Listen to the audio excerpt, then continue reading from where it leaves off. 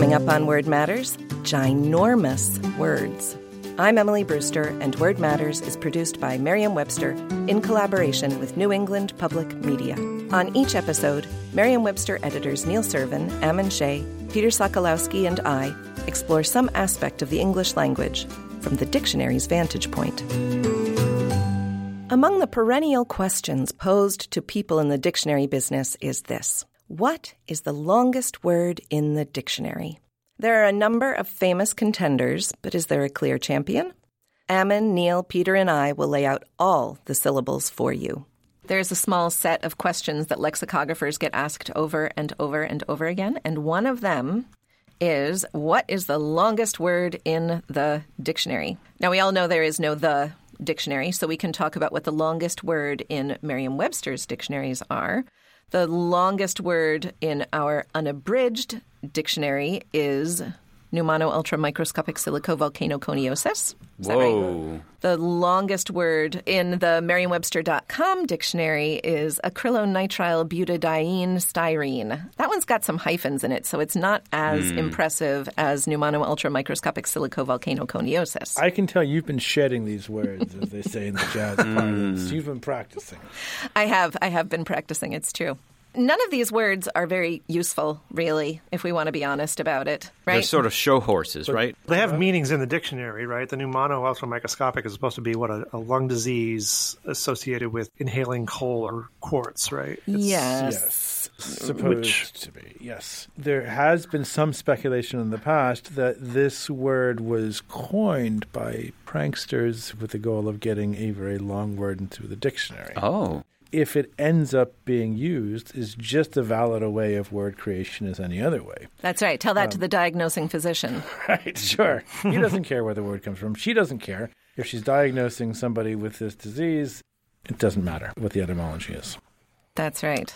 As far as defining goes, defining one of these very long words, it's generally not very interesting because they usually have a very narrow meaning. They're kind of easy. And they're usually based on some other word that's already part of the construction of the word, right? I think in terms of pneumano, ultramicro, whatever, in our medical dictionary, it is a pneumoconiosis caused by inhalation of very fine silicate or quartz dust. And so then you're going to chase down whatever a pneumoconiosis is, right? That's right. People love kind of showing off knowing these long words. Yes. And the fact that there's a word out there to describe long words, sesquipedalian. Yeah, there we go. Which literally I love comes that. from roots meaning words a foot and a half long. Sesqua meaning 1.5. So the fact that this example exists actually fits it as an aptronym, I suppose, and that it fits its description, its own meaning very well. I love when words like sesquipedalian has this kind of nominative determinism. You know, Oh, like sure.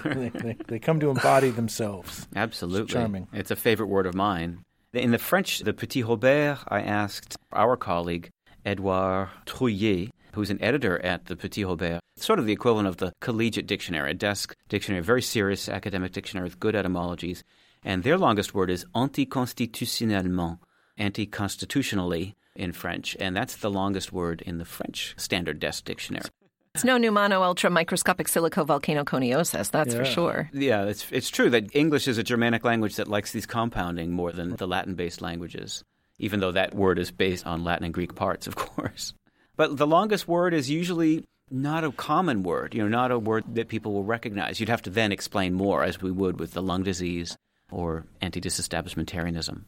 People like to know it for the dictionary trivia, right? It's like the words with all 5 vowels in them, or the facetiously is the one with the vowels in order, right? Uncopyrightable is the longest word that does not repeat a letter. It's got all distinct letters in it. There's not one repeated letter in the word uncopyrightable. The dictionary has a lot of this fun trivia, and I can't say that we as lexicographers really stop to note it when it happens. It's the kind of thing that is kept on a record somewhere in the office, and then we have to go look it up if somebody asks, but it's just a lot of fun to kind of keep track of these things. Yeah. You guys just brought up an interesting question, and they don't let me near the defining words because I would do something bad to them. The three of you define words as your kind of bread and butter here. What is your favorite kind of word to define? There's favorite because they're easy and favorite because they're challenging. Words that are solid objects are usually the kind of word that is easiest to define, I think. Concrete, yeah. Yeah, concrete nouns are pretty straightforward. Those are boring. And they tend to be abstract boring. concepts are a little harder, obviously. That's a more A of a lot challenge. harder. I mean, sometimes they can be really difficult. I have a love-hate relationship with the words that are difficult to define. I want to be in there, but then I can get sick of them. Right. So once you're like 3 weeks into run, you start to like get the definer's headache coming on. Is that Peter it? Gilliver at the OED told me once that he spent 9 months on run. Yeah, I know. I have never spent that long on a word because we do not write historical dictionaries, which means that we do not, as a definer, I do not have to find the earliest example of every particular meaning of a word. So it can go much more quickly. But I have spent weeks and weeks on a very particular word. The word disposition, which I did a full revision of disposition for the unabridged dictionary, that took a long time. It had military uses. It had legal uses. It had one referring to organ stops on a musical organ. Oh, yes. It was just a very, very complex word. A word like put or go, those are fun. The hard words really are often like these really short function words. Yeah. Like articles and verbs like get and set.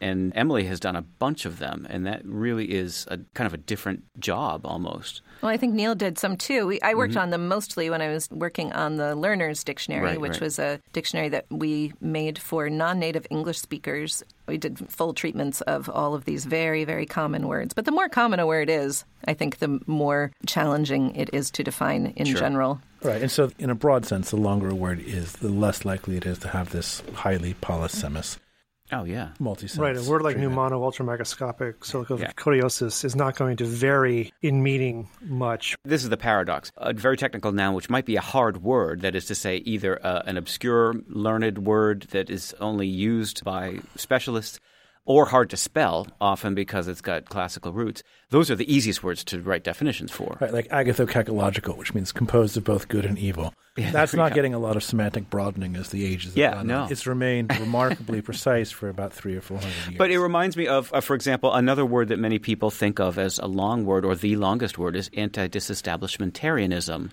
which is a pretty easy word to define. It's just a word that we find is not really used to carry meaning. It's usually used to cite itself as a long word. And anti-disestablishmentarianism is often cited as the longest word in the dictionary. In fact, we don't enter it because it's so infrequently used. But what about supercalifragilisticexpialidocious? That's taken on a kind of broader meaning. It is used as an example of a long word, but it also has some other lexical content, doesn't it? Sure. So I It feel can like have a semantic application, certainly. It can mean simply like super. It can mean something like, as a fun way of saying the word super or something like that. Absolutely. The fact is, it's not in a Merriam-Webster dictionary yet. And the reason is because it didn't have a specific, discernible, consistent meaning. However, that rule was really established for saving space in a print dictionary, as were so many other rules that have to do with entering a word in the dictionary. And because we now have essentially infinite space with an online dictionary, and because this is a real word and it's used and known by many people, there's lots to say and know about it. Where did it come from? How is it typically spelled? All the rest of it. I think it does deserve entry and probably will be entered in our dictionaries at some point. By our modern criteria, supercalifragilisticexpialidocious qualifies for entry, and it's really just low enough down on the list that maybe it just nobody's gotten around to it quite. But anti-disestablishmentarianism, that's not ready to go in, right? Nobody uses it.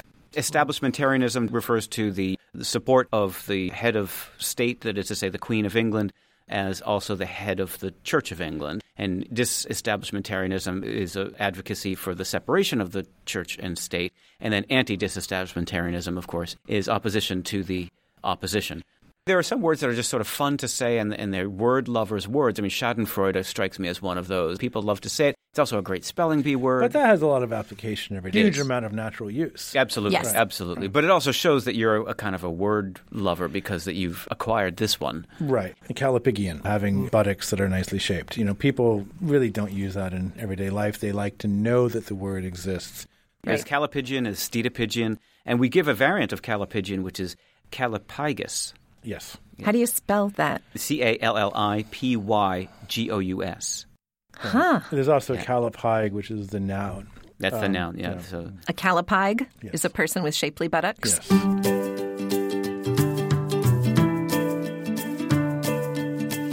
We'll be back with more on long words and a few of our defining secrets.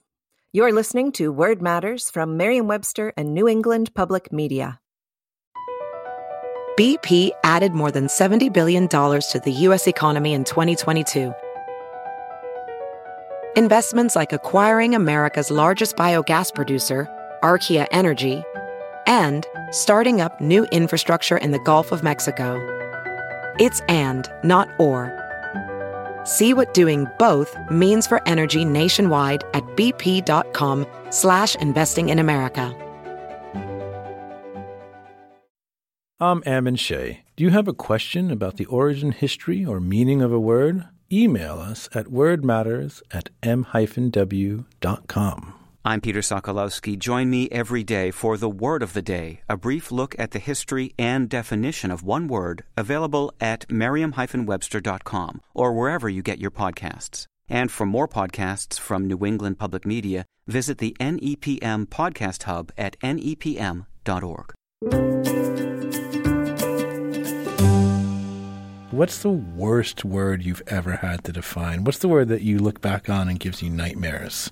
I did come to hate the word disposition when I was mostly done with that project. There are so many examples because it's a very common word, and it's a word, especially when it was used in its legal uses and military uses. So many usage examples to sort through and then to filter them out and put them at the right senses and then to figure out what was the best way to communicate those meanings and had this meaning shifted significantly or is this citation just an outlier?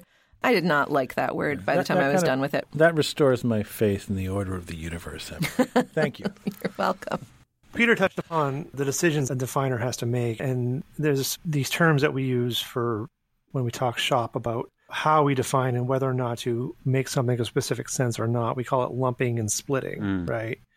And lumping is when we kind of decide that a broad definition is going to be enough to do the work of defining and covering all aspects of a word, or do we then want to divide into further subsenses so that we cover each individually and with enough distinction, which essentially is what defining is. If you think about what the job is, you're trying to make things fine. You are trying to separate one meaning from another. But of course, when it comes to the real world and how we use language, you can keep doing that and doing that and doing that.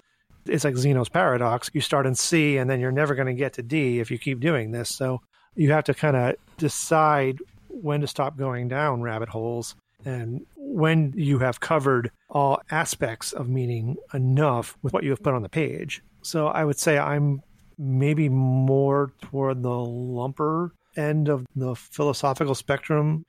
I am a reformed splitter. My inclination is to split, and I temper that by trying to lump because I think it often serves the reader more to have things lumped.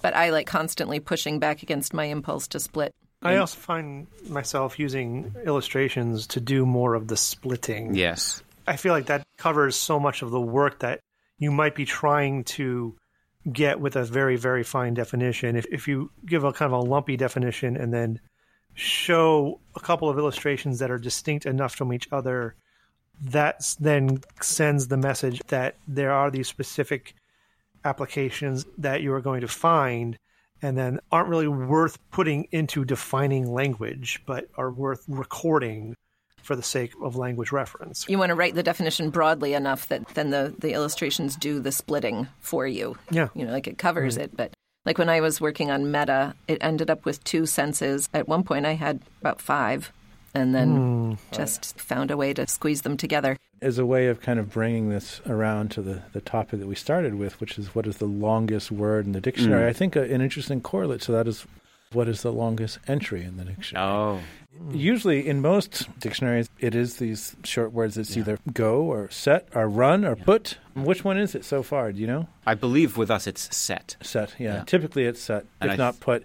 In most dictionaries, it's whichever one of set, put, and run has been defined most recently because they're all constantly growing. And it's hard to count, but I think set is something like 9 columns of text in our unabridged dictionary. Now, that's also interesting in that set is closer to the end of the alphabet, which means that the definers are all suffering from alphabet fatigue by that point in the dictionary making.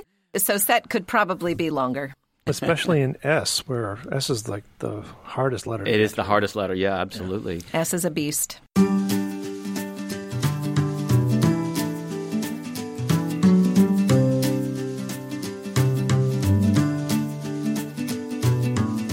If you have a question or comment, email us at wordmatters@m-w.com. You can also visit us at nepm.org. And for the word of the day and all your general dictionary needs, visit merriam-webster.com. Our theme music is by Tobias Voigt. Artwork by Annie Jacobson. Word Matters is produced by Adam Maid and John Vosey. For Neil Servin, Ammon Shea, and Peter Sokolowski, I'm Emily Brewster. Word Matters is produced by Merriam-Webster in collaboration with New England Public Media.